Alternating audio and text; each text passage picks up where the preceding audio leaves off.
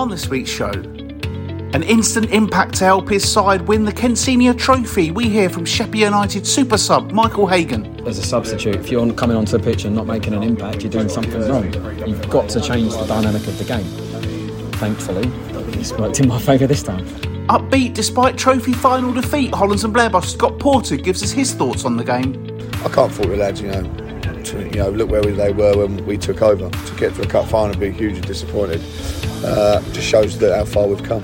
A step closer to survival, Whitstable manager Andy Drury is confident that his side can get over the line. We've got structure, we've got organisation, we've got desire, team spirit, and the boys are grafting, so I can't really ask for anything more. And planning for next season after a good first campaign up, Michael Golding tells us about Corinthians' recruitment plans. We've never hidden away from that fact, is that we're happy for people to use us as a stepping stone, and we encourage players to go and make those moves if we think it's the right move or if the player thinks it's the right move. Hello everyone and welcome to this week's episode of the Kent Only podcast, sponsored by Nick Cullingham Plumbing and Heating. And to be honest, after the week I've had, I wish I was close enough to take advantage of Nick's services. We've got 4 interviews for you to enjoy this week after a busy weekend, and we have more ups and downs across the county as things really heat up ahead of the Easter programme. I'm John Phipps, who thanks to a silly GIF on my bookmaker's Twitter feed, backed the winner of the Grand National at 66-1. And on now is a man who I assume now has shares in his dentist. Matt Jarrard, how are you? And more importantly, did the whole family survive last week's rations? We won't be doing that again because it wasn't real planned, but we were pretty. Yeah, it wasn't a very good day really, because we just sort of by about 6 o'clock we were sort of like hungry, so you couldn't go to the cupboard to pick your normal things out. So it was a good idea, but we'd have to plan it a bit better. If you put £10 in, all of us, you could probably have a nice meal, but all going a little bit separate, it was bad. Isn't it GIF rather than GIF? I don't know what it is. I've always thought it was 61, did you? Yeah, I've always thought it was GIF, but I think the kids call it GIF. I don't know, but how much you put on it? Did you just decide to go for it because of his name? Well, basically, every year, so Paddy Power, other bookmakers are available, do a thing where they flash by the names of all the horses in in one of these video screen grabs. Oh, yeah. And they just tell you to stop it, and whatever it stops on, that's your horse. And I've done it the last 5 years or so, and I've won loads on it. I had a 66-1 come second or third a couple of years ago, and I just thought, so every year I just thought, oh well, stick it on, why not? And so I did it on Saturday morning, stopped it. I can't remember what it's called. Was it Noble Yates? Was that what it was called? Yeah, stopped on that. Put £1 each way on it. 66-1. Lovely jubbly. Now I wish I'd put a £10 each way on it. But you're always wise after the event, aren't you? Well, my sister-in-law, surname is Noble, and if I'd have known, I'd have probably thought about that, because I always look to see if there's any kids' names or Matthew or etc. And there wasn't. But if I'd looked at the thing, I might have put it on there as it's their surname. So well done you. What are you going to spend your £66 on, or what have you spent your £66 on? Just put it in my bank in my bank account. I don't know. Just day to day living. I'm going to make sure that I don't have to live on £2.50. Yeah, that's true. That's good. But you probably could do it, but he's got to be more prepared. And it wasn't. I'd been to the dentist. I wasn't in a good mood, so it wasn't the best day to do it either. Really. Was the dog involved in this, or was she allowed to have her normal food? She could have her normal stuff food. She eats quite well, because we don't buy pedigree chum. She gets nice food. So, well, she probably misses out because, of course, the kids always feed her as well, and they probably wouldn't fed her what we had last week. So, it's a good thing to do, and we got the value of money, etc. But I didn't think plan it particularly well. Yeah. Okay. So the work to be done then is what you're saying. Yeah. Exactly. Yeah. But yeah. So, and of course we've got somebody staying over for one of our daughter's friends tonight, so they had a takeaway. And we've had a takeaway. So bang goes the £2.50 thing after we spanked all our money on takeaways this evening. So there you go. And as your daughter's friend, aware that you have had to sort of excuse yourself now to take part in a podcast about non-league football? They're all upstairs and I'm staying downstairs. So so occasionally the dog will bark, thinking, who's this person in the house, even though she's been here 3 hours. Gets a bit confused. So I'm just down here watching Bayern Munich against Villarreal in the other room. So, well, they're going to be up till goodness knows, because they've got loads of snacks. So, but there you go. Okay. It's our 211th episode this week, and 211 is a helpline in America set up in 2000 to offer help to people for any number of issues. At the moment, it seems needing food and wanting help with paying the bills are the majority of the 20 million calls they receive each year. Very topical. There's also a film, 211, released in 2018 starring Nicolas Cage. According to the reviews, though, it is terrible. Plenty of reviews cited on its Wikipedia page, but my favourite is this snippet from Glenn Kenny of RogerEbert.com, who gave it 1 out of 4 and described it as a cavalcade of crap, loud crap. So let's hope our 211th episode is deemed better than a cavalcade of crap. Hey? I did see it, Nicolas Cage. He's got a film coming out, which is he's playing himself, if you can do that. It's been advertised. So basically, he's playing himself. He gets kidnapped in a film, and it's like one of these things, and he has to fight off the bad guys as himself rather than a character. I think that they call that jumping the shark, don't they? That sounds terrible. I think that's what it'll be, yeah. So, yeah, it was advertised. I cannot. Well, he's won an Oscar, so he's probably quite a good actor in the day, but I think a bit like Liam Neeson, you know, where they get pigeonholed as being sort of tough guys, and all their previous career when they were quite good is all basically gone. You know, I don't tend to watch a lot of films, to be honest. I don't know why. I just never really have the time or the gumption to do it. But I don't fancy Nicolas Cage playing Nicolas Cage, if I'm honest. No. It's probably got those other people in, you know, the Jason Statham or something like that. They're all those sort of films, and which are a bit naff after a while. Yeah, I know. So I can't be bothered with all this action and no, not for me. Anyway, let's go on with the show, and let's start with the Kent Senior Trophy final. Almost 1,200 people headed to the Gallagher Stadium to see if Sheffield United could retain the trophy that they won back in February. The first half was a pretty poor affair, but after the break it was properly entertaining. Hollands and Blair took the lead through Jack Simon's free kick, but Sheppey hit back to win it. Dean Grant scoring the winner 3 minutes from time. Both sides ended what was a pretty tetchy affair with 10 men, and Blair sub Ricky Freeman was sent off from the bench in the first half before it even got on, after apparently making a homophobic comment towards Ajax defender Jamal Howlett-Mundell, which is not cool. But in the end, Sheffield United retained their trophy. A team effort, of course, but how about this for an impact? Michael Hagan came off the bench and with his very first touch fired in the leveller from a free kick. I spoke to him after the game. I've got a knack for these kind of things.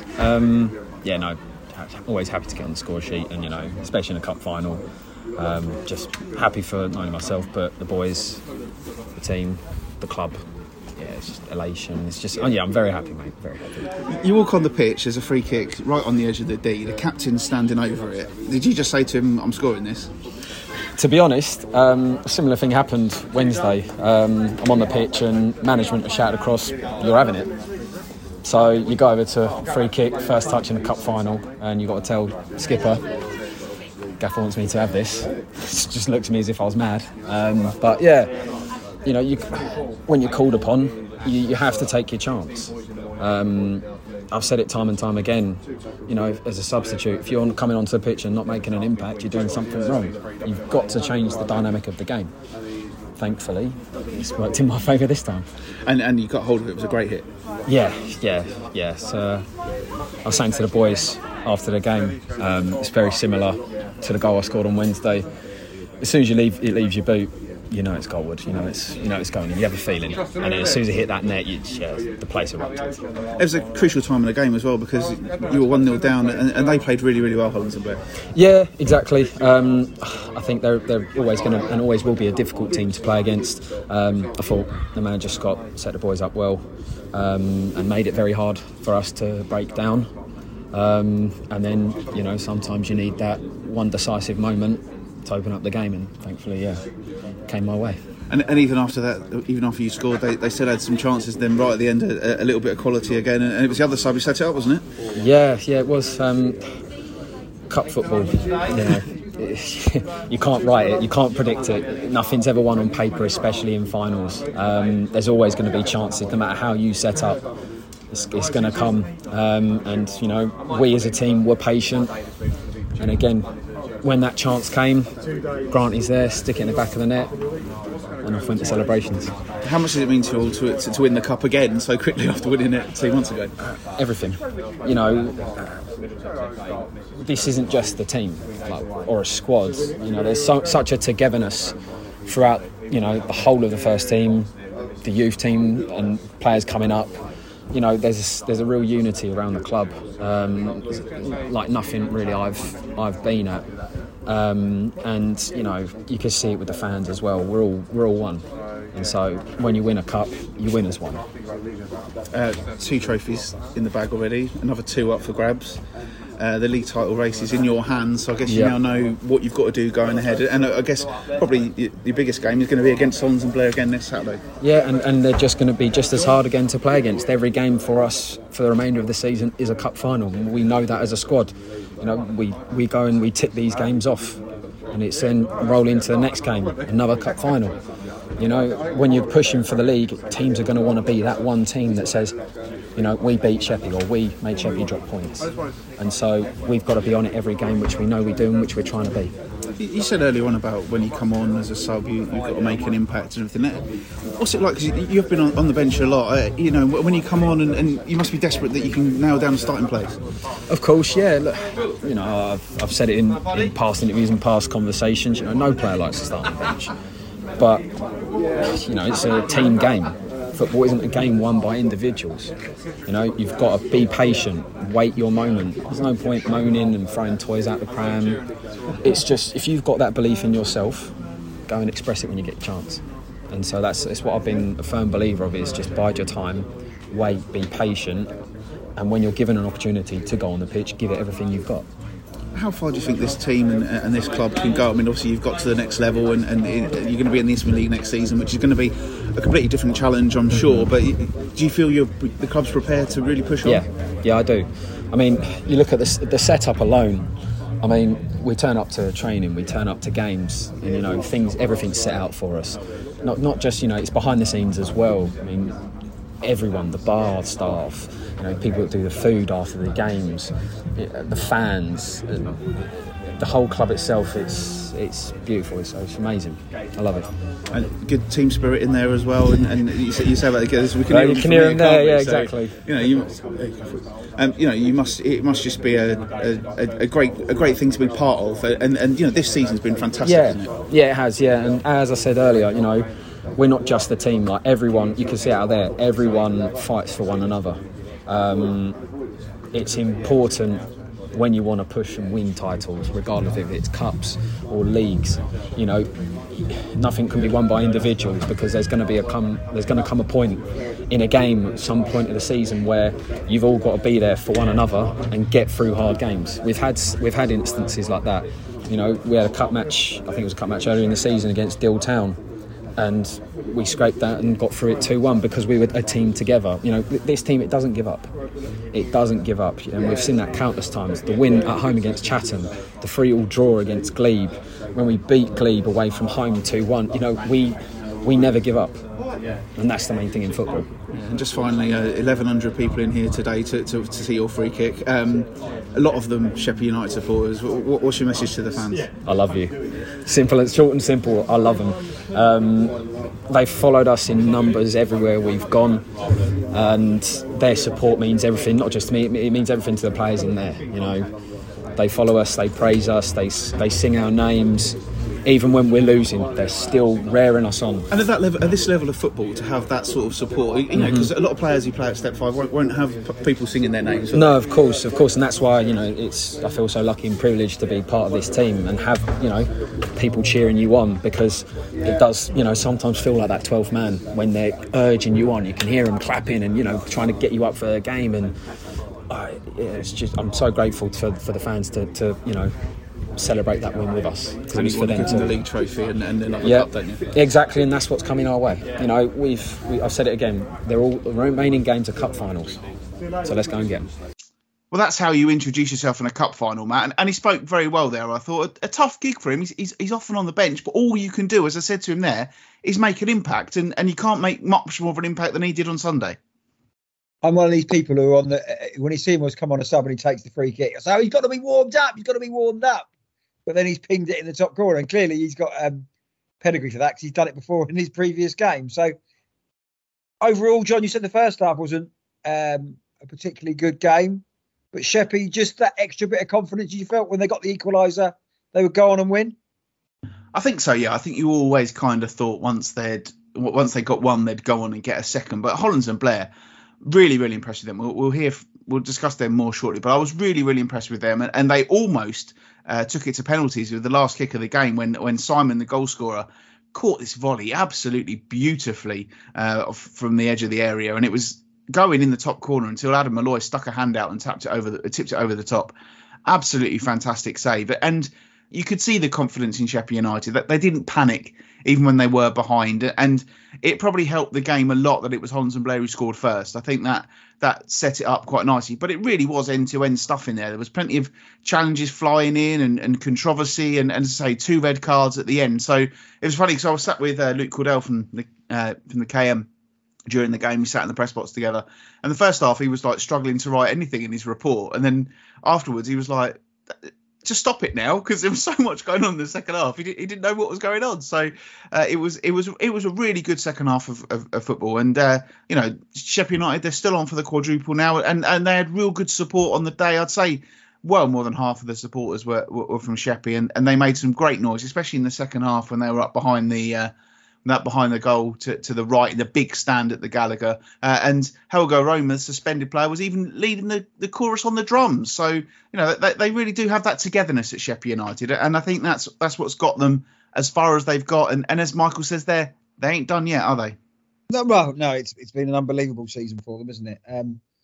We thought they could probably do it over the last couple of years, but, COVID affected it. But they've carried on, relentless. And again, what we've seen before, if you're in a habit of winning football matches, it just happens for teams. And you've got that, there probably was no panic, 1-0 down, even with 15 to go before they got that equaliser. And they go from there. And I'm pleased for them. And it sounds like it was a real credit for the Scaffold. What a good league that is, John. Yeah, definitely. And it was nice to see plenty of people there enjoying it. I mean, that's a good crowd for that. And everyone at the Kent FA seemed really, really chuffed as well. And obviously next year, it's going to be different, isn't it? Because the 2 biggest supported teams aren't going to be in that division. And that's someone was saying to me, if this game had been, and I don't mean any disrespect, but if there's been Glebe against Hollands and Blair, I don't think there'd have been 1,100 people there. It still would have been an entertaining game, but you wouldn't have got those numbers through the gate. So it does kind of show how lucky the Southern Counties East League and we've been this season to have had what's played out. Yeah, I think that the Scaffold will miss these 2 sides when they go up with the support they get, and the other teams will miss them as well. But as we said last week, it's going to make it a real open field next year, and teams like Hollands and Blair could be one of the sides who can capitalise on that. Yeah, absolutely. They more than played their part in that second period. And as you're about to hear, they can take plenty of heart from their efforts. Last week's interviewee, Luke Exall, picked up 2 late yellow cards. I did get to see him after the game. Understandably, he was gutted, but still managed to speak to me for a few seconds. Our next interviewee wasn't over the moon either. So here he is. Let's hear from him now. It's Hollands and Blair boss Scott Porter. Yeah, we knew it was going to be hard there. They're not at the top of the league or get promoted for any other reason than where they are. We knew they liked possession football, and we knew we had to be at the races. And I thought we worked hard, but 2 mistakes cost us 2 goals. A free kick which could have been dealt with. Steve Smith lost the ball on the halfway line and put it back in their 18-yard box for them to go on attack. So two mistakes. It's cost us, and I'm afraid that at this level in big games, you get punished for it. And we did, and I thought we had enough chances to especially when we went 1-0 up. We had a couple of in and around the box, and like I say, I think the fitness showed a little bit as well. I've had a couple of players on there who haven't featured for a little while, coming back from injury, and maybe this is took its toll at the end there. But I can't fault the lads. Look where they were when we took over. To get to a cup final and be hugely disappointed just shows that how far we've come. First half was probably far from a classic, but you stayed in the game, and then the second half was so entertaining and a great free kick to give you the lead. Yeah. You want to, in these big games, you want to go in at half time, still in the tie, especially when you're the underdogs and they're favourites. So it was important. We changed the shape after 15 minutes as well because we was getting overrun a little bit, which worked, and we frustrated them, and you could see that today. I think their manager said to one of our players, it's the toughest game they've had all season. So that shows us, but it doesn't pick the trophy up for us. So disappointed in not winning, picking the trophy up, but immensely proud of the boys. But just a little bit too far, really. You said you've come a long way in a short period of time, so I guess this gives you a lot to build on. Yeah, I said to the boys, these are the days we want to be involved with next season. Do you know what I mean? So So hopefully it'll be an experience for them. But like I say, 2 mistakes has cost us where they didn't really open us up as such like I thought they would do, or they probably thought they would do as well. We thought we defended well. Certainly some challenges flying in as well from both sides. I guess the referee had to be strong throughout. He wasn't strong though, was he? Come on, let's be honest. Known the bloke 20 years and too big a game for him. Too big a game for him. No respect for players, nothing. 2 decisions was, there's not a sending off on that pitch today. Not a sending off. And like I say, he's not good enough at this level. Simple as that. You've got the chance on Saturday to go and play Sheppey again. I'm guessing you'll be bang up for it and a chance to dent their title hopes. Yeah, like I say, I said to the boys in there, we've got 3 games left. I want to finish as high as we can. We want to finish 8th now, really. I think that's realistic where we want to be. And when I come in, that was the goal we set, get to a cup final and finish in the top 10. So, yeah, it won't filter out. I won't let that happen. So, we'll go there and try and turn it around. But like I say, today was the big one for us. It's safe to say he wasn't impressed with the referee, but I think he was fairly impressed with his team's effort. And there's a lot more to come from them, Matt. Yeah, to be honest, looking at it beforehand, I fancied Sheppey. If they'd got an early goal, it could have been a different picture of the game. But as we know, he's a decent manager at this level. Clearly, he's got the players working in the right direction.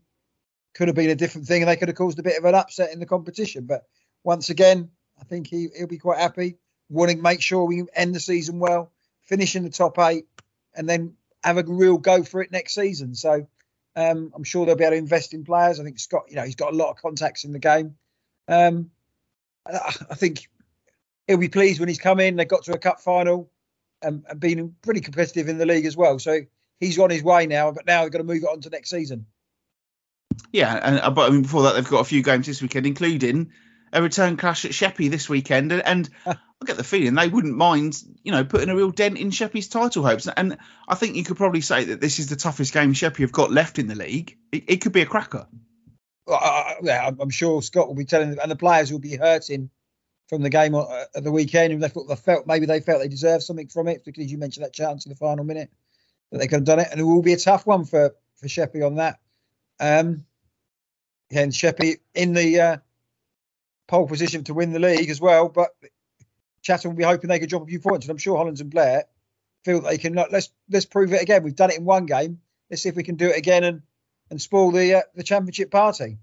Yeah, and a few lads that I know play for Hollands and Blair as well as Luke. A couple of ex-Ramsgate players in Joe Kane and Tom Loynes. And I had a great time covering that Ramsgate team. And it was really nice, actually, that they both made a point of coming over to me and saying hello as they were leaving the pitch, even though they were obviously pretty gutted. So it was nice to see them. And I hope that Hollands and Blair, they can build on it. And Scott Porter won this, or got promoted from this league a few years ago with Whitstable. And if he's got the resources, and they're getting a 3G pitch at Hollands and Blair as well, there's no reason why they can't be among the challengers next year. No, I can see why not. I can't. They've probably got to, defensively, you mentioned, they're not too bad. One of the lowest scorers at the top half of the division. So they've got to try and maybe get a goal scorer from somewhere, because we know that can be the difference in this division. So, but again, it's a decent season for them. Scott Porter, an experienced manager, knows how to win competitions, has managed at a high level with a great deal of success. So I think they'll be heading in the right direction. Yes, in the league at the weekend, Chatham secured their promotion in some style on Saturday, a 10-1 win over Everton Belvedere. Hat-tricks for both Jack Evans, his 7th of the season from midfield, and Dan Bradshaw in that one. Although Sheppey do still have the advantage, so I bet either of those two players probably wishes that one of those goals had gone in at Punjab instead last week rather than on Saturday. It has been announced since promotion today, in fact, that Cole Larriman is to leave the club, having been an integral part of their staff over the past, this season and before that. We can worry about what all that means another day, because at the moment, let's focus, Matt, on the achievement of Chatham this season, a well-deserved promotion for them. Yeah, you look at the goal scorers in that, Bradshaw with a hat-trick, Evans, Hayes, the squad they've got, fantastic gate as well, over 800 there, going in the right direction again. You talk about what they're going to do next season. Will they get a new manager in? Cole Larriman's, he'd known to Kent football. He was academy coach at Dover for a number of years. I think an assistant to John Ryle at Dover. So it seemed to be that he hasn't left the game. Maybe he's going to go to another job. interesting where you see where Chatham go now. Will they get a manager who's maybe managed at a high level and taken the position from there? But they've had a fantastic season. It must be difficult. They've got some big egos in that squad. They've got players who have done a lot in the game. So I'm not big egos is probably not the wrong word, but dealing with the dressing room with some real characters in there. They come out on top, 10-1 against Erith, and Erith are a decent side at this level. So really put them to the sword. So great position for them and interesting times for them. But again, we've met Kevin before. Great work off the field again. I think if you do the work off the field, people will come. And if you get a successful team, people will come. So, yeah, I think good times heading for them. And I'm still convinced that both sides, Sheppey and Chatham, will do very well next season in the Eastbourne South East Division. Yeah, I think so. And I kind of said to Kev Hake when we spoke to him last week's show, what's going to happen next season? Are you still going to be in charge or is someone going to come in? And I think this news of Carl Arraman's departure suggests someone is coming in. But I think that they did the right thing in the summer, Chatham, when obviously they lost Scott Lindsay quite close to the start of the season. And Kev Hake said, well, I don't want to bring someone in who's going to mess up the work that we've done here. And we want to sort of carry on with the philosophy that Scott's built. But I think they've now said and looked at it and perhaps thought going forward, they're going to need to change things. Some players may move on. Some players may not be able to commit to playing at the next level up because there is a significant amount more travelling in the Isthmian League. And I wonder, some of these players might not be able to do it. And the same goes for Sheppey United as well. And it will be interesting to see how that sort of plans out and where it goes. But Chatham, much like Sheppey, have done it the right way. They've built up the stadium, they've built up the squad, they've got a big fan base, and they will be a threat next season. There's absolutely no doubt about it, whoever's in charge. And they've been waiting for this chance to get back into this level of football and to be in the South East Division because they've been in the North Division before as well. And I'm sure that there'll be mass excitement when the season kicks off in August for everyone at Chatham Town. Well, you think, gate of 820 odd, Gillingham were at home as well, shows the real potential in there. Again, people watch a winning, entertaining team. So, yeah, plenty of potential. Again, I'm really looking forward to next season in the Skeffel should be good. And I think in the Isthmian League, it's going to be just as good as well. So, yeah, Kent football is in a real healthy position at the moment. It's good to see. I think, look, for me, John, probably the healthiest it's been since we've been doing this pod, would you say? I think so. Yeah, I think there's a lot of teams who are in really good positions. And we've seen teams going really well this season, and there are lots of good people involved in these clubs. And yeah, I really like to see that. Yeah, well, I think that's what probably the big thing that comes out of doing this pod is the amount of people involved who want to do it for the love of the game and the love of their team. And there's a lot of people out there, and those people are being rewarded at the moment. So good luck to them. Yes, Erith and Belvedere Party Company with their managers Marlon Patterson and Danny Murphy in the wake of that defeat on Saturday at Chatham. Luke Rooney placed in interim charge. Co-chairman Adrian Dees said the pair have been absolutely great and good servants. With the Deers in the top six, it would seem to me that maybe there's a little bit more to this decision than just that result. Erith and Belvedere probably want to have a really good go at it next season, I'm sure. And maybe making that change now will give them the chance to hit the ground running, Matt. Yeah. Well, we had the guy on a couple of weeks ago, didn't we, on the show? Yeah, we've had them both on during the course of the season. But yeah, we had Danny on a couple a month or so ago. Yeah, exactly. And he seems, again, planning for next season and what they can do. Everybody seems to be happy that Chatham and Sheppey are out. I suppose a 10-1 defeat, it's not the greatest. It's a bit embarrassing, isn't it, when you look at it from that way? And maybe the chairman thought, well, the chairman, saw the result, maybe not panic, but maybe there is something more to it than that, John. And maybe that was the icing on the cake that finished it off. Yeah, so we shall see what happens. Luke Rooney in charge until the end of the season, and who knows who'll be in charge there come August. That's something to discuss next season. Elsewhere on Saturday, Bearsted and Fisher drew 2-2. Deal Town 3-0 winners over Lordswood. Erith Town and K-Sports drew 1-1. Glebe 4-0 winners at Holmesdale. Kennington beat Rustle 2-0. Punjab United came from behind to beat Tower Hamlets 2-1. And a quiet one for Tunbridge Wells. 7-0 winners over Canterbury City. 4 of those goals from Matt Gething. You mentioned the goal scorers. Who is the leading goal scorer in the Premier Division? Who do you think? Bradshaw. Of course it is. So the top scorers, Dan Bradshaw's got 44. Jamie Philpott has got 33. Matt Gething has got 27. Yeah. Warren Mafula has got 26, but he's only played 21 games. Jack Evans has got 25, and Danny Lear has got 20 from 22. So 6 players in that division have scored more than 20 goals or 20 or more goals this season. That's not bad going, is it?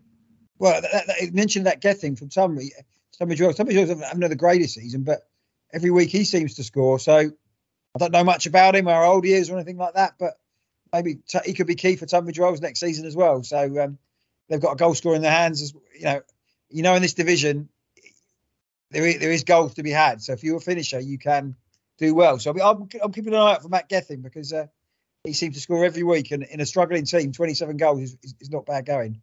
Yes, Canterbury did bounce back from that defeat. Got a point on Monday, drew 1-1 at Wellington, while Glebe beat K Sports 2-0. New men in the dugout at K Sports as well, with brothers George and Ian Batten, sons of Sheppey boss Ernie, taking over from Barry Morgan. An interesting appointment, that one. We saw a few weeks ago that K Sports were in a bit of trouble. They said they'd lost one of their main backers, and now obviously they've had a change at the top, and I'm guessing that they're hoping that's going to lead to a brighter future. Yeah, I think will be the case. I've read the article that K Sports had a new manager, but it didn't click that Ernie Batten, he's the father of the two managers. So interesting, and I think I'm led to believe, John, there'll be an Easter party with the Battens on Monday as well. Yes, I'm calling it the Battle of the Battens. Yeah, yes, that'll be interesting, isn't it? If they're going to have an Easter lunch together, isn't it? Will you be trying to pick each other's brains on that? So interesting. So Sheppey don't want to lose any points as well, and I'm sure Ernie Batten doesn't want to lose to his sons either. So interesting times there. But yeah, K Sports, again, we said about the backing, they've had issues from there. I'm sure that they weren't involved with Sheppey, these two, before, were they? Do you know? Ian certainly was a player at Sheppey the last few years. He was a big part of their team a couple of seasons back. So I guess he's there, and he was there. They were there on Saturday. They were there on Sunday watching the cup final, and I think they are still, they have been very much close friends of the club, as you would be, because obviously their dad's the manager, and it's a big part of their family life. So but it's interesting to see how it's going to go for them, and I think it's a wise appointment, because I'm guessing Sheppey United promoted. If they want to send out some of their young players on loan next season, I can probably hazard a guess where quite a few of them may end up. Yeah, well, exactly. Benefit for both parties. So we'll keep an eye on that. And good luck in the battle of the Battens. Go on, can't say that too loud. A few drinks to do. No, you can't. Erith and Belvedere host Erith Town on Friday. Then on Saturday, Bearsted against Tunbridge Wells, Canterbury at home to Kennington, Deal Town meet Punjab United, Holmesdale head to Fisher, Glebe host Crowborough, Lords would take on K Sports, Rusthall host Chatham, Sheffield United have a rematch with Hollands and Blair, and then on Monday, 12 o'clock kickoff, Tunbridge Wells against Rusthall, and then at 3 p.m, Chatham against Deal. Bearsted go to Crowborough. It's Erith Town against Glebe. Hollands and Blair at home to Canterbury. That game being played at Lordswood as work has started on the 3G pitch at Hollands and Blair. Holmesdale meet Erith and Belvedere. Kennington against Lordswood. As we've just said, the Battens do battle as K Sports host Sheppey. Punjab United meet Wellington, and it's Tower Hamlets against Fisher in that division. Let's stay at step 5, and the champagne is almost ready to be popped at Beckenham. Promotion could be secured while we're recording this if Rains Park Vale slip up at Cobham, but if not, the Becks can do the job themselves on Wednesday night when they travel to Redhill. Basically, they need 3 points from their remaining games. So do you know what, Matt? I think we'll call it, and we'll say congratulations to Beckenham. Yeah, fantastic. They went into the other league. Did they want to go in there? Probably a right time to go into it. Looking at what the Skeff thought, they will go again. You think they'll go to the north, though, John, don't we? South Central, please. South Central, sorry. South Central. Well, okay, why can't they go into the southeast? How long's a piece of string? I think it doesn't make any sense to me. But it doesn't make any sense to me. I suppose it will be because of their access to the M25. They'll be closer to a lot of the teams that are in that division, because there's a lot of teams from Surrey who they've been playing against this season, that sort of level, all around that sort of M25 corridor. But if you look at it from a purely Kent point of view, I don't understand how Chichester can be in the same division as all of our teams, as they will be next season in the Eastern League South East, when all of our teams will have to drive past Beckenham virtually to get to Chichester. to get to Littlehampton if Littlehampton come up, and Whitehawk and places like that. I know it's difficult, and I know there are teams elsewhere in the country who get properly stiffed by all of this. But I feel sorry for Beckenham, who've gone and done everything that's been asked in the Combined Counties League, and now just because they've been in the Combined Counties League may end up in a division that they didn't want to be in. And it's extra travelling, it's extra commitment. And I guess that's the only thing could sort of put a dampener on what has been a fantastic season for them. I remember we spoke to the assistant manager right at the start of the season. He said, we only want to be there one season. And all bar the shouting, that's exactly what they've done. Yeah, and they've had a few issues of the way, I think, in that division, which, with certain games not being played, it made the division look a little bit disjointed. But they've gone in there, hopefully should finish the job off and go from there. And I presume the club doesn't really matter for them. Hopefully, financially, it works out. Whatever league they go in, they're in that thing. And again, they'll try and be successful from there. So playing in that level of football, they'll be absolutely delighted with that. Yes, it doesn't look like it's going to be tonight. Raynes Park Vale 2-0 up in that game at Cobham. I'm actually just watching a video of the second goal scored by Jake Gallagher, set up by Jordan Gallagher. The manager is also a Gallagher, and they're all the brothers of Conor Gallagher. So you can probably imagine that they're quite handy, Raynes Park Vale. But Beckenham, as you say, they have the chance to secure their promotion on Wednesday night when they face Redhill. If not, they've got Guildford City at home on Saturday, and then on Monday they actually travel to play Raynes Park Vale. So even if they haven't won either of those games, a point there would surely do the job for them. Talking of preemptive promotions, Stansfeld on the brink of their spot in the SCEFL Premier Division, needing just 1 point from their final 4 games to be confirmed as winners of Division 1. One of those final 4 games is right now. They're playing Larkfield and New Hythe. But after Sutton Athletics' 4-0 loss at Lewisham on Monday, it's surely only fair, Matt, that we also congratulate Stansfeld on getting over the line too. They'll surely get the result they need over the weekend, even if they don't tonight. It's currently 0-0 in that game. But with their FA Vars run as well, it's been a phenomenal season for Stansfeld. Oh, very, very much so. And that maybe will they again, another side, showed they could compete in sides in the Vars higher than them. Will they be a threat next season in the SCEFL? From what we've spoken to their management team, I think they've got a chance of being so. So another boost and benefit to the SCEFL division. I'm delighted with them. They've just been on a really good run recently, winning football matches. Fantastic. I don't think that you could have asked for any more from them. Really, where did they get to? Really, just that last 16 was it for the Vars and winning the division? Absolutely fantastic season for them. Yes, it certainly has been. Lots of action, as always, in Division 1. But aside from the title race, the standout result came for Greenways, who were 8-0 winners over bottom of the table, Chessington and Hook. 75 goals scored, 79 goals conceded for Greenways this season. 154 goals in total in their 35 league games so far. An average of 4.4 goals per game. Stunning. Although slightly fewer than Sutton Athletic, actually. They've had 158 in their games. They've scored a lot more, though. 4.51 goals per game in Sutton Athletic fixtures. They will be in the playoffs, incidentally, and other teams can join them in booking their places over the weekend. Check out all the fixtures on the SCEFL website. Let's move on then to the other game I saw at the weekend, which featured a team who, unlike Stansfeld, Sutton and everybody else, definitely don't want to be in the SCEFL Premier Division next season. Whitstable Town still bottom of the table, but they edged a point closer to those above them after a 1-1 draw at Corinthian. Both of the goals were in the first 9 minutes, and to be honest, that was really as good as it got. After the game, I spoke to both managers. First up, let's hear from Oysterman boss Andy Drury. I started by asking if it was a point gained or 2 dropped for his side. No, I think in the grand scheme of it all, I think point gained. It's under a bit of pressure without Dan Easton really having any saves. I think we had the better of the chances. Fairly even game, but we've had 2 hard games. We've got 6 points from 2 games and coming here, a difficult team, decent outfit, organised. So point gained, I'd say, with the results that have gone on today. So point gained. I suppose one of those things, isn't it? Every point could be crucial as you head into the business end of this season. Yeah, I looked at it before today and it was 4 points. So that point today might be the difference. You just don't know. Definitely a point game. All we've done, I think, at the moment, was 8 points adrift when I took over. So now 3 points. We've given ourselves a real chance when we were pretty much dead and buried. So full credit to the boys for that. Yeah, I mean, 3 games unbeaten, 3 games in a week. That's just building something, isn't it? And you can only go up the league if you're getting results. And they were tough games as well. Believe me, I'm out there playing in them. Tuesday night was tough. A good Chichester team.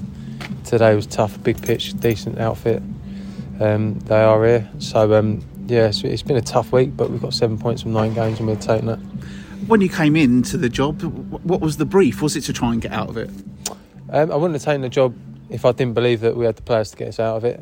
I believed it. I told them I believed it. And do you still believe it? I still believe it. We've got a way of playing that I've set them up with.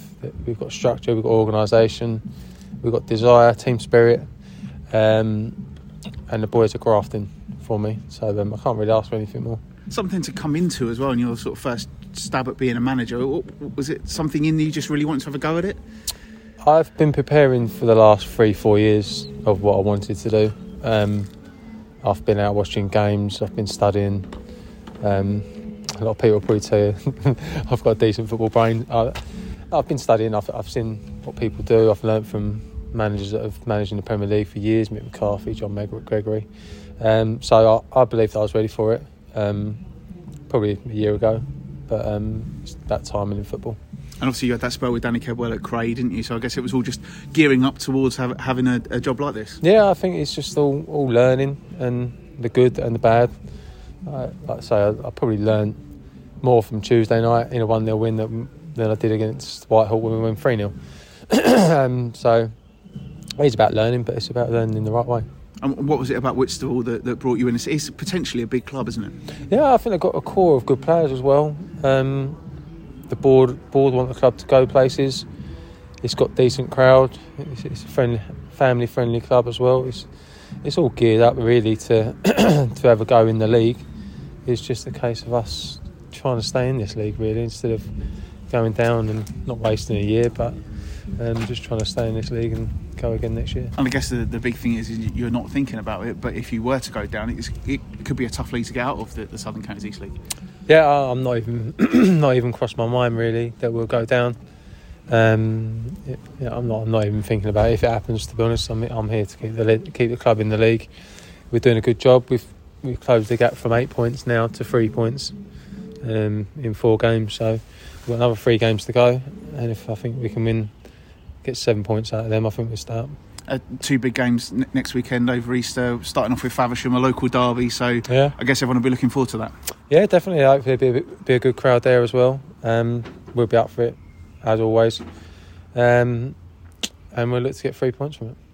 And you're enjoying it, obviously still the heartbeat of the team in midfield as well. What's it like as a player manager? Like, you know, do you let other people take control of things and just you focus on your game? No, I mean, I've got good staff behind me. George, the goalkeeping coach. Hards is normally there. He wasn't there today. So Ben Strevens, the ex-Eastleigh manager, come in to help me today, which is good for the lads to learn from him as well. And he made some good points before the game and half-time. So I've got good people around me. I make the decisions, but they're always making sure everything's right. And just finally, if you stay up, I guess you'll be a very, very happy man. Yeah, very happy indeed. Well, there's no doubting his confidence that they're going to stay up, is there, Matt? It's going to be tough, but he has plenty of belief going into their final 3 games of the season. I think he's done a decent job there because they couldn't buy a win before he came in. It's been a really disappointing season. He's brought in a few players. He's put himself in the midfield and ground out those 2 good home wins. And a draw against Corinthian. Corinthian, it's been good, very good season for them in the first season of it. They've still got a chance to get out of it. He seems very confident, and I like what he said about that. Getting Ben Strevens in to be his assistant manager. He's very unlucky to lose his job at Eastleigh, so shows what good contacts he's got in the game. And if they can stay up Whitstable, I think they've got a good manager with Andy Drury. And as he said, he's been waiting for this moment for the last couple of seasons to go and get a job, learning from the manager he's learnt from. It would have been very easy for him. He's had a good footballing career to just sort of step away. But once it's in your blood and what you want, he's clearly got there. And I thought it was a good, honest interview with him there, saying not even thinking about next season. So he knows what they've got to do in these remaining games to try and stay up. And if they repeat what he's done in his last 3, picking up 7 points. The next 3, he may well just do it. Yeah, I mean, they're tough games. Obviously, 2 local derbies, Faversham at home, Ramsgate away, and then the final game of the season, Lancing. I mean, that genuinely could be a winner stays up. So the pressure's going to be on Whitstable, but they've got some good support. People will get behind them, especially in those 2 home games. And if they can win those 2 and just nick something at Ramsgate, then he obviously is confident that 7 points will be enough. And I think if they were to end the season with 14 points from their last 6 games and still go down, no one could criticise Andy Drury in the slightest for that, because they've been on a good run. They've, as he kind of said, they've brought themselves back into it, and that's all they needed to do. I guess the only frustration, and we'll hear a little bit about this to come, is I think they could have won that on Saturday. I think there were a couple of times where they could have just gambled and gone for it. I mean, they've got some good players. The front 2 are both quite handy. And they've got experience at the back, and obviously Drury himself in midfield. There's a lot to like about Whitstable, and I think if they've been playing as they are now all season, they wouldn't be in this trouble that they're in. But the fact of the matter is they are in trouble, and they've got 3 games to save themselves. Do you think they were maybe scared to lose the game? With it, you think that they thought a point was going to be enough? Possibly, yeah. I think that they possibly did think a point, but I sort of came back to a moment when Whitstable got a corner quite late on, and we were stood actually by the corner flag where it came in, and it was a good delivery. Plenty of people challenged for it in the 6-yard box, and the ball's dropped back down. It's virtually landed on the penalty spot, and not a single Whitstable player had just held back and waited. If a Whitstable player had held back and waited on the edge of the box, they'd have had a brilliant shooting opportunity. But as it was, Corinthian were able to get back and clear. And I think that was possibly the moment there when you thought, they could have maybe just nicked it there. But they did what they could, and as he said there, tough place to go. I thought it was interesting when he said, big pitch, so quite exhausting for his players, and I'm sure they will have had 2 good training sessions before they get into that game with Faversham on Saturday. Yeah, a couple of big games. You won't need to lift the players and that. Faversham, Ramsgate, big games. Ramsgate have a bit of a bubble at the moment. They can still get in the playoffs. So Faversham, I'm sure the Faversham fans will think nothing better than relegating their local rivals from there. But I can see Andy Drury. Yeah, I like the talk of his jib, of what he wanted. Just focus on where we can. Play to your strengths. Football's not rocket science. If you play to your strengths, you've got a chance of winning. And he's given them a chance, which is all you can ask for in those positions. Clearly, when he came in, was it a surprise when the previous manager went? Probably not, but quite surprised that Andy Drury had gone. But he's had a good non-league career, worked with a lot of managers, and if he can call on somebody like Ben Strevens to help him out, he's well connected in the game. Yes, elsewhere at the weekend, 3 other Kent teams in this relegation picture. Phoenix Sports beaten at East Grinstead, but Hythe and Sevenoaks both did their own hopes. The power of good with wins. The Cannons 2-0 at fellow strugglers Whitehawk, and Oaks beat playoff hopefuls Cray Valley PM 3-0, which is a fantastic result for them. And they, Sevenoaks, are now pretty much safe. It is opening, it is tightening up a little bit now, and we'll come to the fixtures later on. But this weekend, it's on Saturday. It's Phoenix Sports against Lancing, and if you're Whitstable, I've got no idea what outcome you want from that, because the bottom of that table is so very, very tight. But it is also tight between 4 or 5 teams now, as opposed to 7 or 8 as it was a couple of weeks ago. So it's a tough one, and I think there's going to be twists and turns to come. Yeah, I presume again you just want to draw in that game, don't you? Really, Lancing, you probably don't want a Lancing win from that. But I have to say, credit to Sevenoaks. When did Mickey Collins leave? End of February, something like that. Yeah. Their recent form, I think they've won 3 on the spin. That's the manager coming in, a bit of controversy, but he's done a hell of a job to get Sevenoaks where they are, because really good set of results from there. So shows what you can do. Change your manager, you've got a chance, you can do it. A brave decision, but it's worked out for them. And Sevenoaks again, another side next season, could be a chance of got a bit of a success as well. They'll be thinking next season could be a good one for them, if the way they're ending this season. Yes, absolutely. In contrast to the season struggle for Whitstable, it's been a fine first campaign after promotion for Corinthian, who sit 8th in the table. I, of course, spoke to a friend of the show, school teacher, football manager and part-time bloody comedian Michael Golding. I started by asking him about the entertainment that we'd all watched. No, apologies for having to watch that for 92 minutes or 93 minutes, whatever it was. I think they came for a point. The pattern of the game, last 20 minutes, I think they probably could have gone on and scored a winner. And maybe they've missed out on a couple of points today. We didn't perform. Second home game in a row, Burgess Hill, and then today we flattered to deceive. We didn't do enough. But yeah, disappointed from us, and I think they'll go away. And it is a good point for them. It keeps them their fighting relegation fight alive, but they possibly could have had another couple. How hard is it for you? I mean, you've had a brilliant season. You're what, 8th, 9th in the league, something like that, and you're at this stage of the season now where things are winding down. But I guess there's some pride in you. You want to win games of football, so you must be frustrated not to win today. Yeah, absolutely. Like we've set the boys targets, and one of the targets was to win the last 4 games, and it's good in a way that we were still within a very outside slim chance. We weren't going to get in the playoffs, but we were still mathematically had that chance, and that was keeping training buzzing and the season alive to a degree. But we had Whitstable today who are bottom, and they're fighting for their lives, so there was something on today's game. We've got Phoenix at home on Bank Holiday Monday, they're in the bottom too, so there's something on that game. Hayward Heath next week. So although we haven't got anything to play for now, there's games that we're involved with are still good games of football. Games with something on, I wouldn't say good games of football, but games with something on the match. So we have to be at it, and we can't rest on our laurels, and we can't not turn up, because otherwise, as we found out in this league a few times, you get beat if you don't turn up. I suppose there's pride as well for your players, because you've got a good close-knit group here, haven't you? Absolutely, and we don't want to lose games, and particularly at home we don't want anyone to come down here and beat us, and when we go away, and we've been the complete underdogs this year, a bit of an unknown, and like you say, we've had a very, very good season, and we've fallen short. We wanted to get in the playoffs, and it was probably a bit of a wild dream, but that's what we said. We've won a lot of games over the last few years, and we set the boys the target of getting in the playoffs, and I think to finish in the top 8 would be very, very good.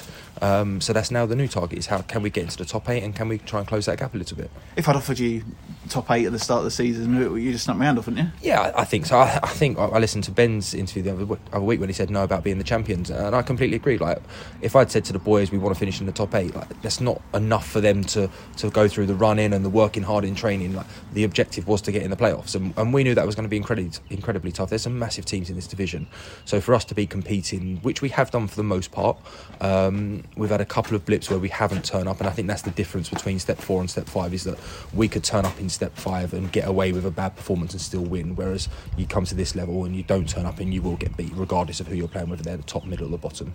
It's interesting because we talk to people who are in the SCEFL, and they say any of the top 6 in that division could comfortably be in this division. Now you've been here for a year, do you still think that's the case? I was one of those. I looked at it, and no disrespect, and I know Darren's spoken about this from Sittingbourne, and we looked at the likes of Sittingbourne and a few of the other sides, East Grinces, and thought, you know what, we could be better than those. But I think what you've got is the players are better, they're a bit fitter, they read the game better, and there's no one, you don't get away with hiding any players at step 4. Everyone's an athlete, everyone can play a little bit as well, regardless of formations and styles of play.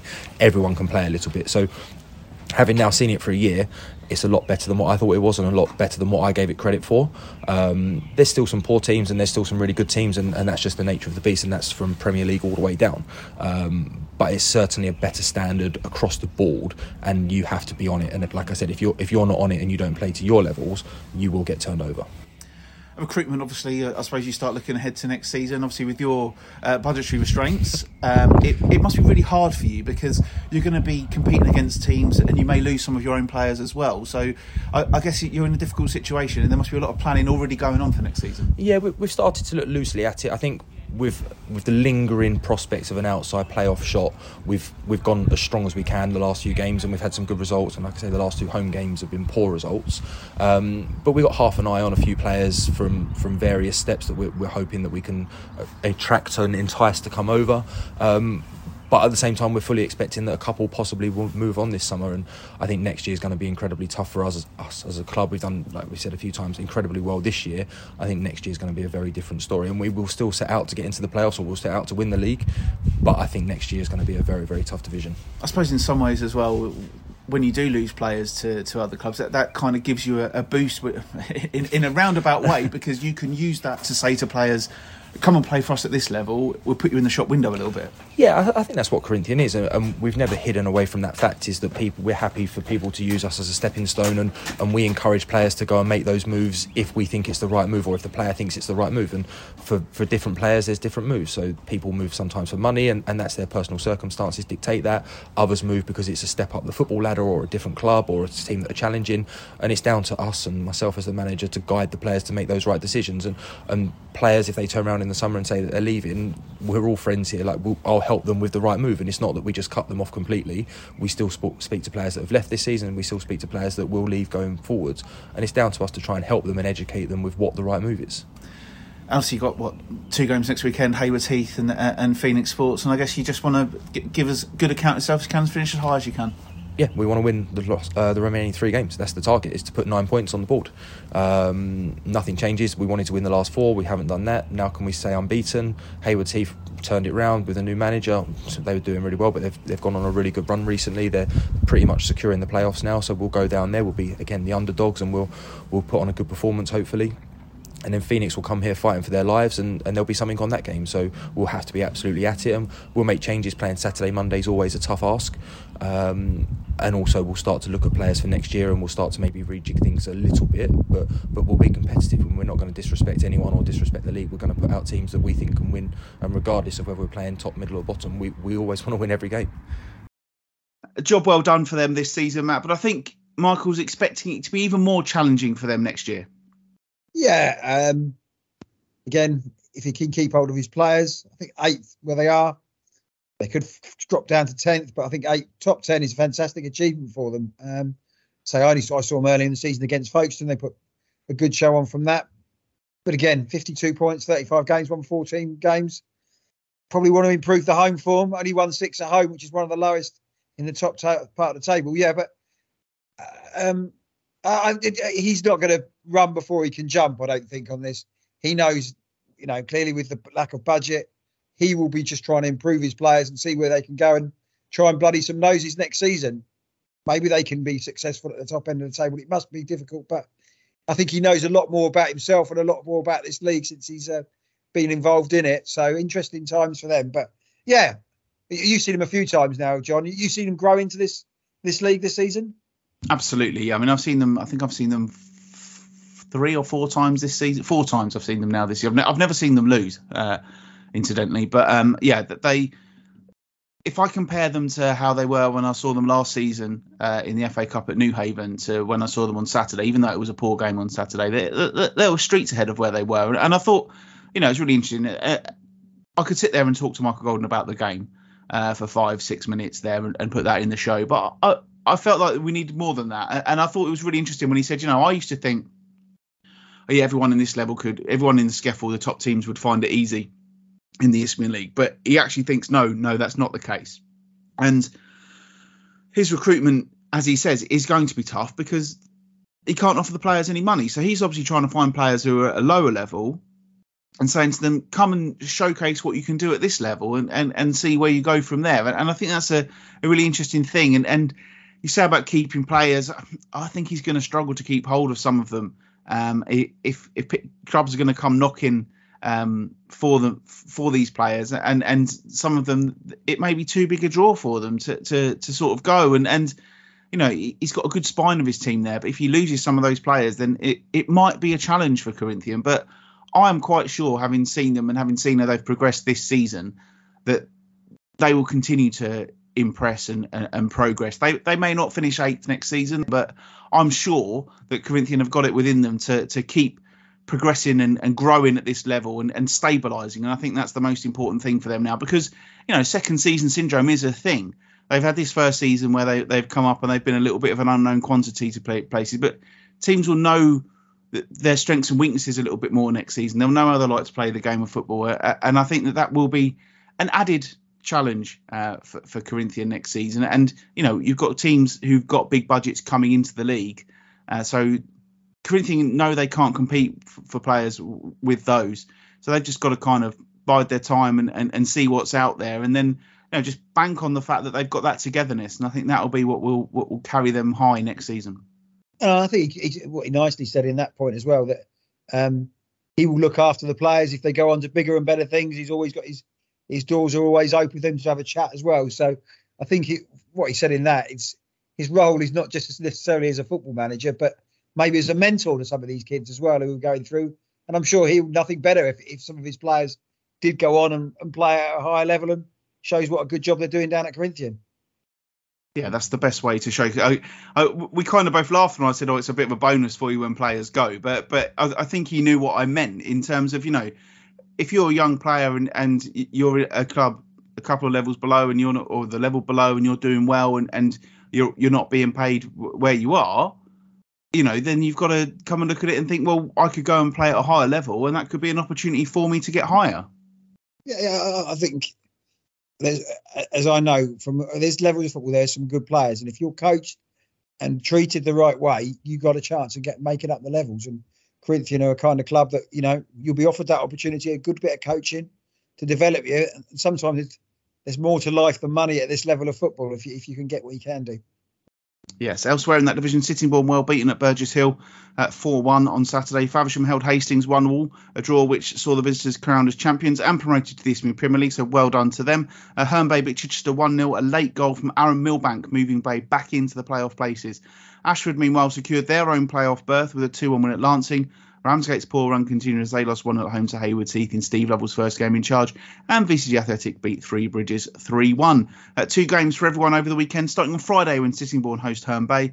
Before on Saturday, Ashford are at home to Ramsgate, Cray Valley meet Burgess Hill, VCD travel to Hastings, Corinthian go to Haywards Heath, Hythe host Sevenoaks, Phoenix Sports take on the team above them in Lancing, and it's Whitstable against Faversham, as we've already heard. Then on Monday, Corinthian at home to Phoenix, Faversham against Ashford, Herne Bay against Hythe, Ramsgate are at home to Whitstable. It's Sevenoaks against Sittingbourne, and VCD are at home to Cray Valley. So lots of big games going on there Monday. But, Matt, the biggest game on Monday comes at Prince's Park, surely, where National League South leaders Maidstone United are the visitors. As we speak, 7 points is the gap between Hacken Hayretton's men and Dorking Wanderers, although the Surrey side have played a game fewer. They will make that game back up on Friday when the Stones don't play, but Dartford in third will be out to make things very uncomfortable for their Kent rivals on Monday, won't they? Yeah, they've got a chance to. I think it's going to be tough. If they don't beat Maidstone, Maidstone aren't playing. If they can win on Friday, they're not going to win the league. 13 points off. It's going to be tough for Dartford. But they'll be trying to make sure that if it comes to it in the playoffs, they put down a marker. Of course, they did in the cup, but not necessarily in the league from there. And I'm sure Steve King will be hoping, right, we're unbeaten at home. Let's take some points off maybe the side that's going to win this division, 7 points clear with 5 games to go. Will be a massive game, but I think it's a benchmark for either side season, really, because I know Maidstone aren't playing Good Friday, are they? So Dorking go on the basis they could win both games, and then Dartford beat Maidstone, then your Maidstones will start worrying a little bit for the league. So massive weekend for the Conference South, I have to say. Who am I fancying? I've got a feeling that I think maybe Dartford could get something out of this game and it opens it all up again. But could be what works in Maidstone's thing. They haven't got a game on the Friday, so maybe they go into the game a bit of a refresher. But be a cracking game, massive crowd. Maidstone sold out all their allocation, so massive game. Could be so far the biggest game in Kent non-league football this season, probably. Yes, absolutely. Maidstone 2-1 winners at Chippenham on Saturday when Dartford were held at home by Hemel Hempstead. Ebbsfleet came from behind to beat Welling 4-2, a result which leaves the Wings still at the foot of the table, while Tonbridge Angels drew 1-1 at Chelmsford. On Friday, Dartford travelled to second bottom Billericay. Welling are at Eastbourne Borough. Ebbsfleet host Dulwich Hamlet. Tonbridge Angels at home to Slough. And then on Monday, as well as the big derby clash, Ebbsfleet go to Concord Rangers. Tonbridge Angels travel to Dulwich. And Welling's run of fixtures doesn't get any easier. They're at home to Dorking, and Welling's running, Matt, is absolutely horrid. They've got Eastbourne and Dorking this weekend. Then they've got Havant and Hungerford, who are both chasing the playoffs. Before Maidstone visit, they finished the season at Concord. But right now, I think I fear for Welling a little bit, because even though it's only goal difference that's keeping them bottom, they've got to pick up a point from somewhere if they're going to move off the bottom. And you look at that run of fixtures, where's it going to come from? You're hoping that Warren Feeney's got more time in the on the training ground with them in this, but 1-0 up early against Ebbsfleet, but they seem to fall apart just before and after half time. So yeah, they've got to get something from there. It's not looking good for them. the only hope is that Chelmsford and Billericay are in poor form as well. But all it needs, John, your season can absolutely change. Even though they've got tough games over Easter, you pick up 4, maybe, if you're lucky, 6 points. It's a totally different complexion when we record this show next weekend. And again, this is why this weekend, when you get into the end of the season, the Easter period is absolutely crucial for so many sides at so many levels. So, you lose both of them and well in 4 games to go, could be 6, 7 points out, and it could be difficult to climb back. So massive week for so many clubs this weekend. I think it's an interesting one actually for Welling, because although they're obviously under pressure because they're bottom of the table, but I think they go to Eastbourne on Friday.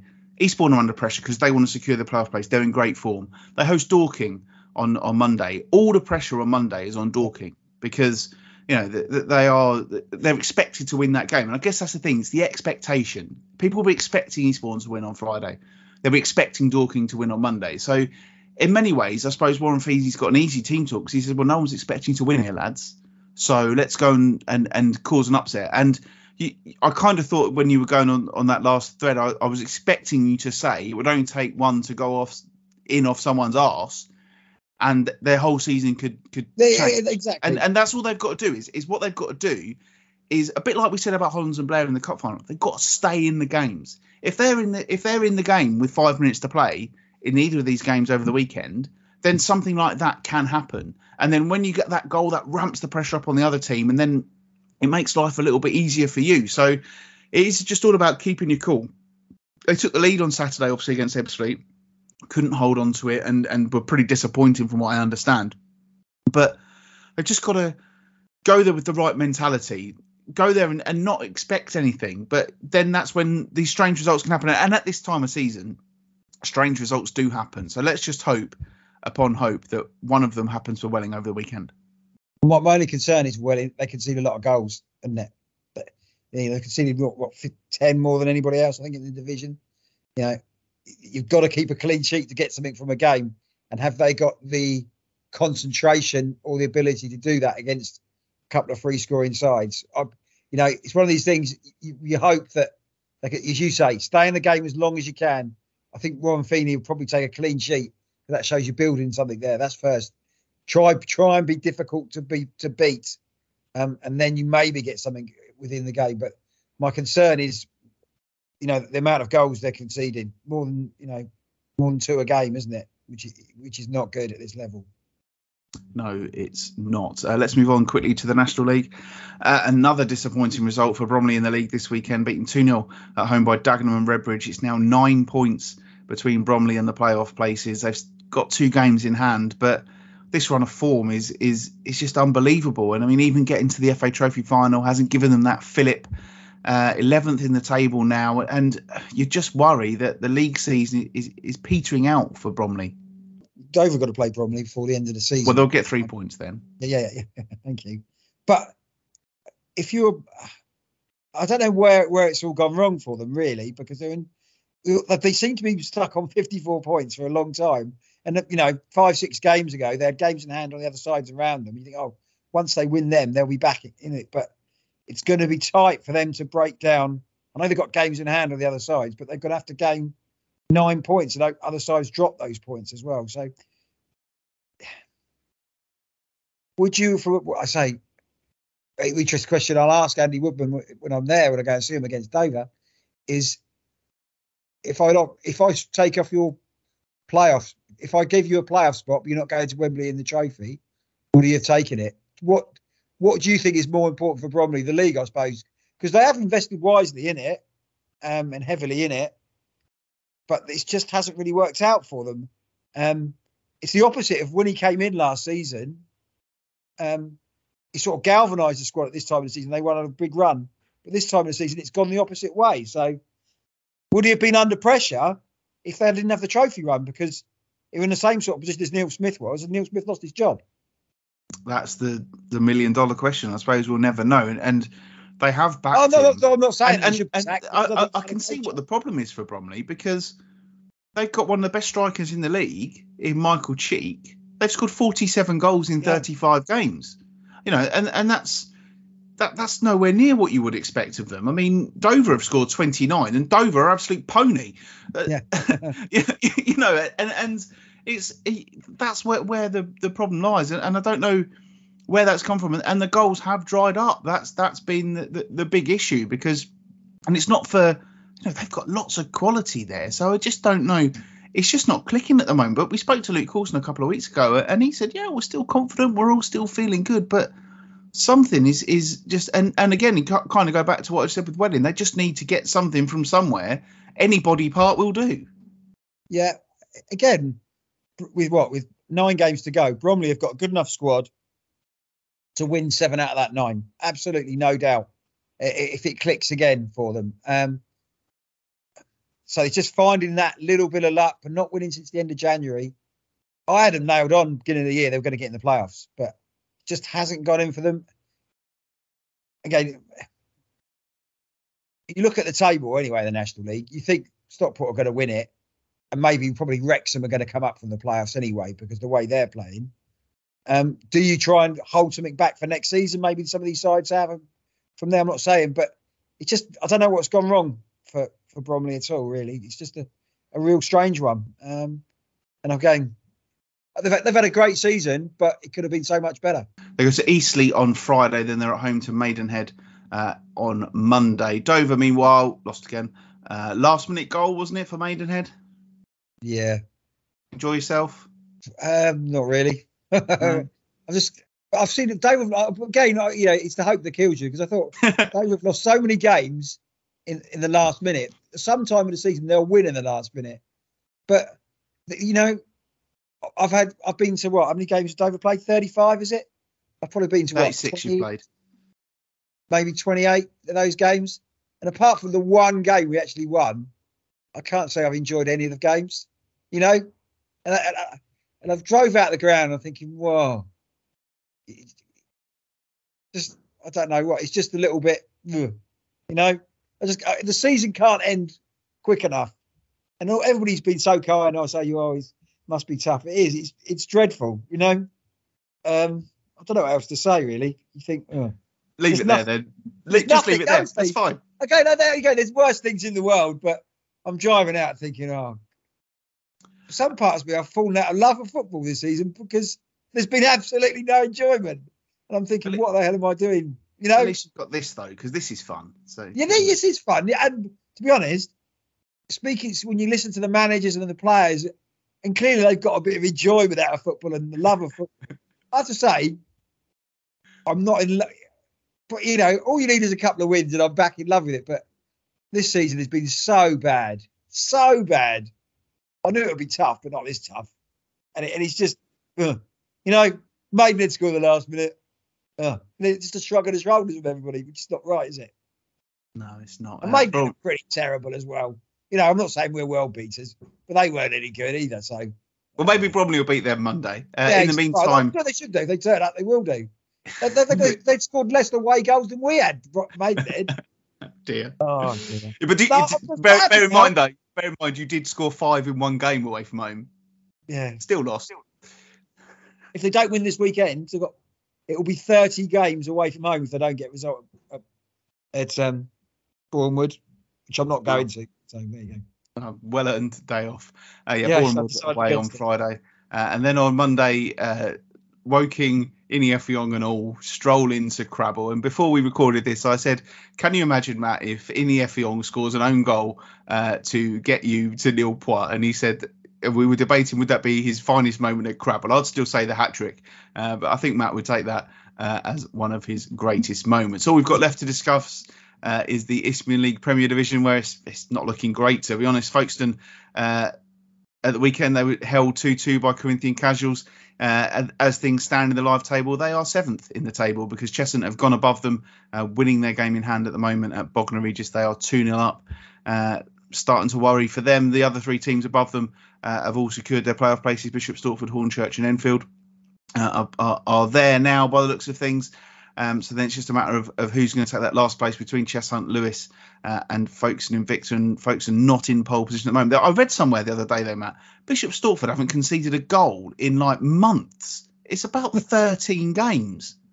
Really? It's incredible. Yeah, it's something. I saw it on Twitter. Bishop Stortford, honestly, if you look at their results, which I will do right now while we're doing this, they have not conceded a goal in absolutely ages.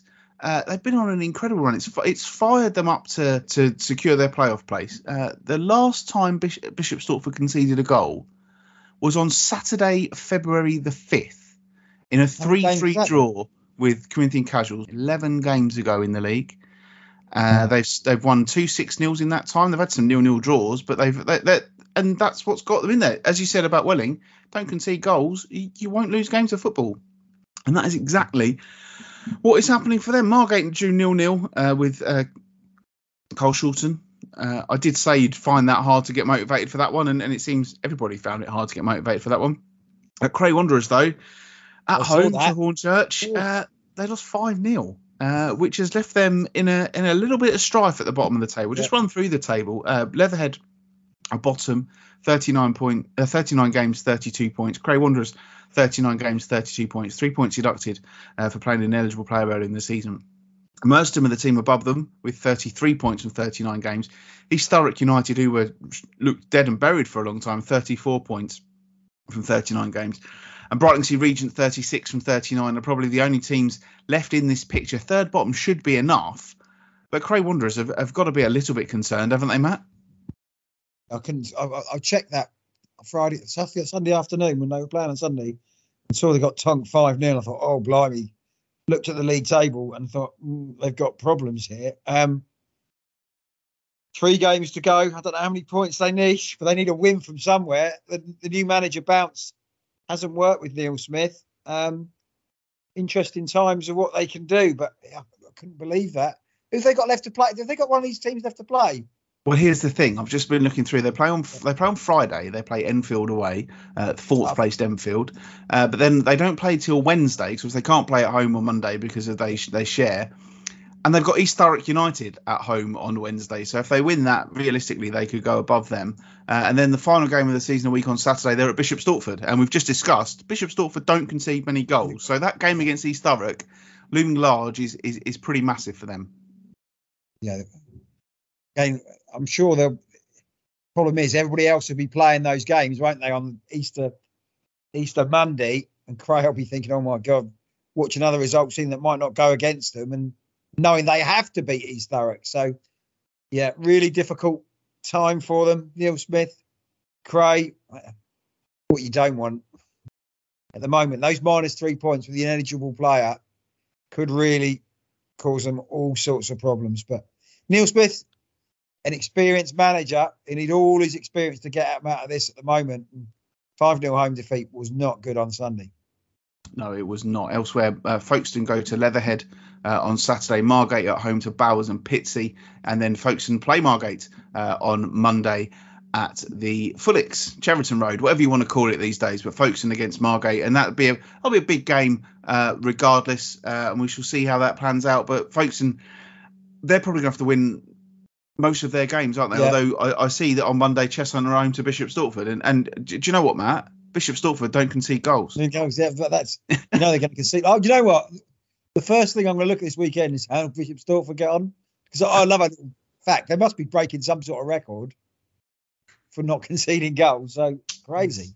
Of course, we're recording this on Tuesday night for a change, and Margate do play their cup final on Wednesday night. So massive good luck to Jay Saunders and everybody there. They play Horsham in the Velocity Trophy final. It'd be nice to see them get their name on a cup. We did talk about it last week when we weren't sure when we were going to be recording, but we will see how that one pans out and wish them massive good luck. We'll tweet out how they get on. And we'll discuss it on next week's show. That's pretty much all the football. We've gone on for a long time here. We've had all sorts of dramas gone on. The doorbell's rung. I've had to go and get that. At one point, I had both cats in this room with me. It's been riveting. It's been good fun.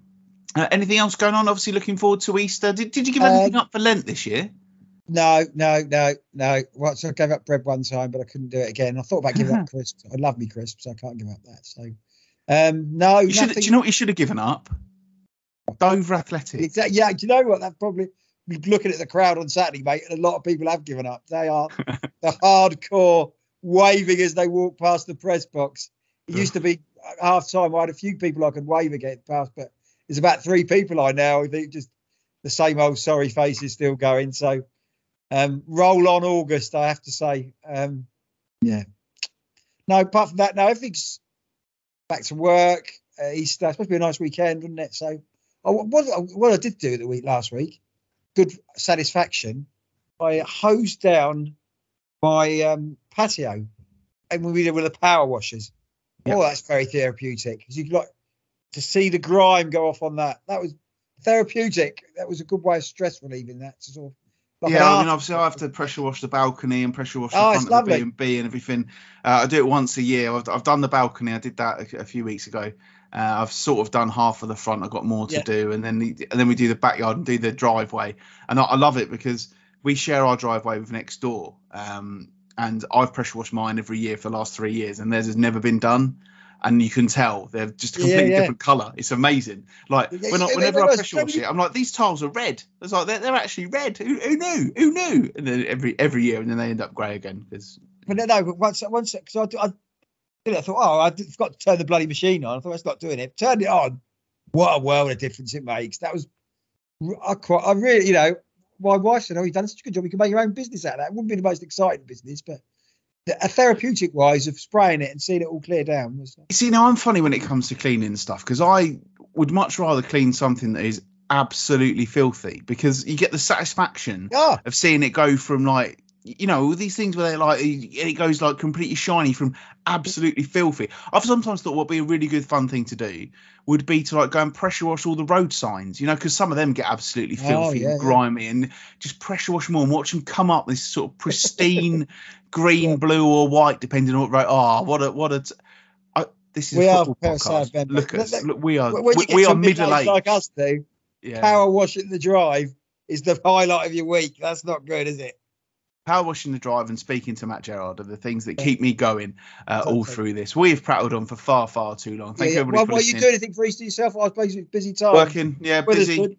Try and get to some football over the weekend. I think I'm going to go to Eastbourne Welling on Friday, see how Welling are shaping up, and then bit of a loose end. I'm not sure if I'm going to be able to make anywhere Saturday or Monday because we've got people coming in the B&B, but we shall see how we go. I'm definitely going to try and get somewhere if I can over the weekend because I'm making the most of being able to go to games of football while we still can. And after the last couple of years, let's all enjoy it. Thank you, everybody, for listening. You can find us on Twitter at Kent NL Podcast. You can find us on Facebook. Search for Kent Non-League Podcast. I'm at John Phipps81 on Twitter. Matt is at Matthew_Gerard. Thank you to all of our guests for their time after their games this weekend. Congratulations again to Sheppey for winning the Kent Senior Trophy. And congratulations to Chatham for securing their promotion. And sod it. Do you know what? It's 9:30, Matt. I'm just going to check the scores in the Skeffel. And I'm just going to hit refresh. And I'm going to say, because they're 1-0 up, massive congratulations to Stansfeld, who have won the Southern Counties East League First Division, barring some very, very late drama in their game against Larkfield and New Hythe. So congratulations, everybody. Massive good luck to everybody who's got something riding on the game this weekend. And we will speak to you all next week on the Kent Non-League Podcast. I'll have to get my massive hose out, John.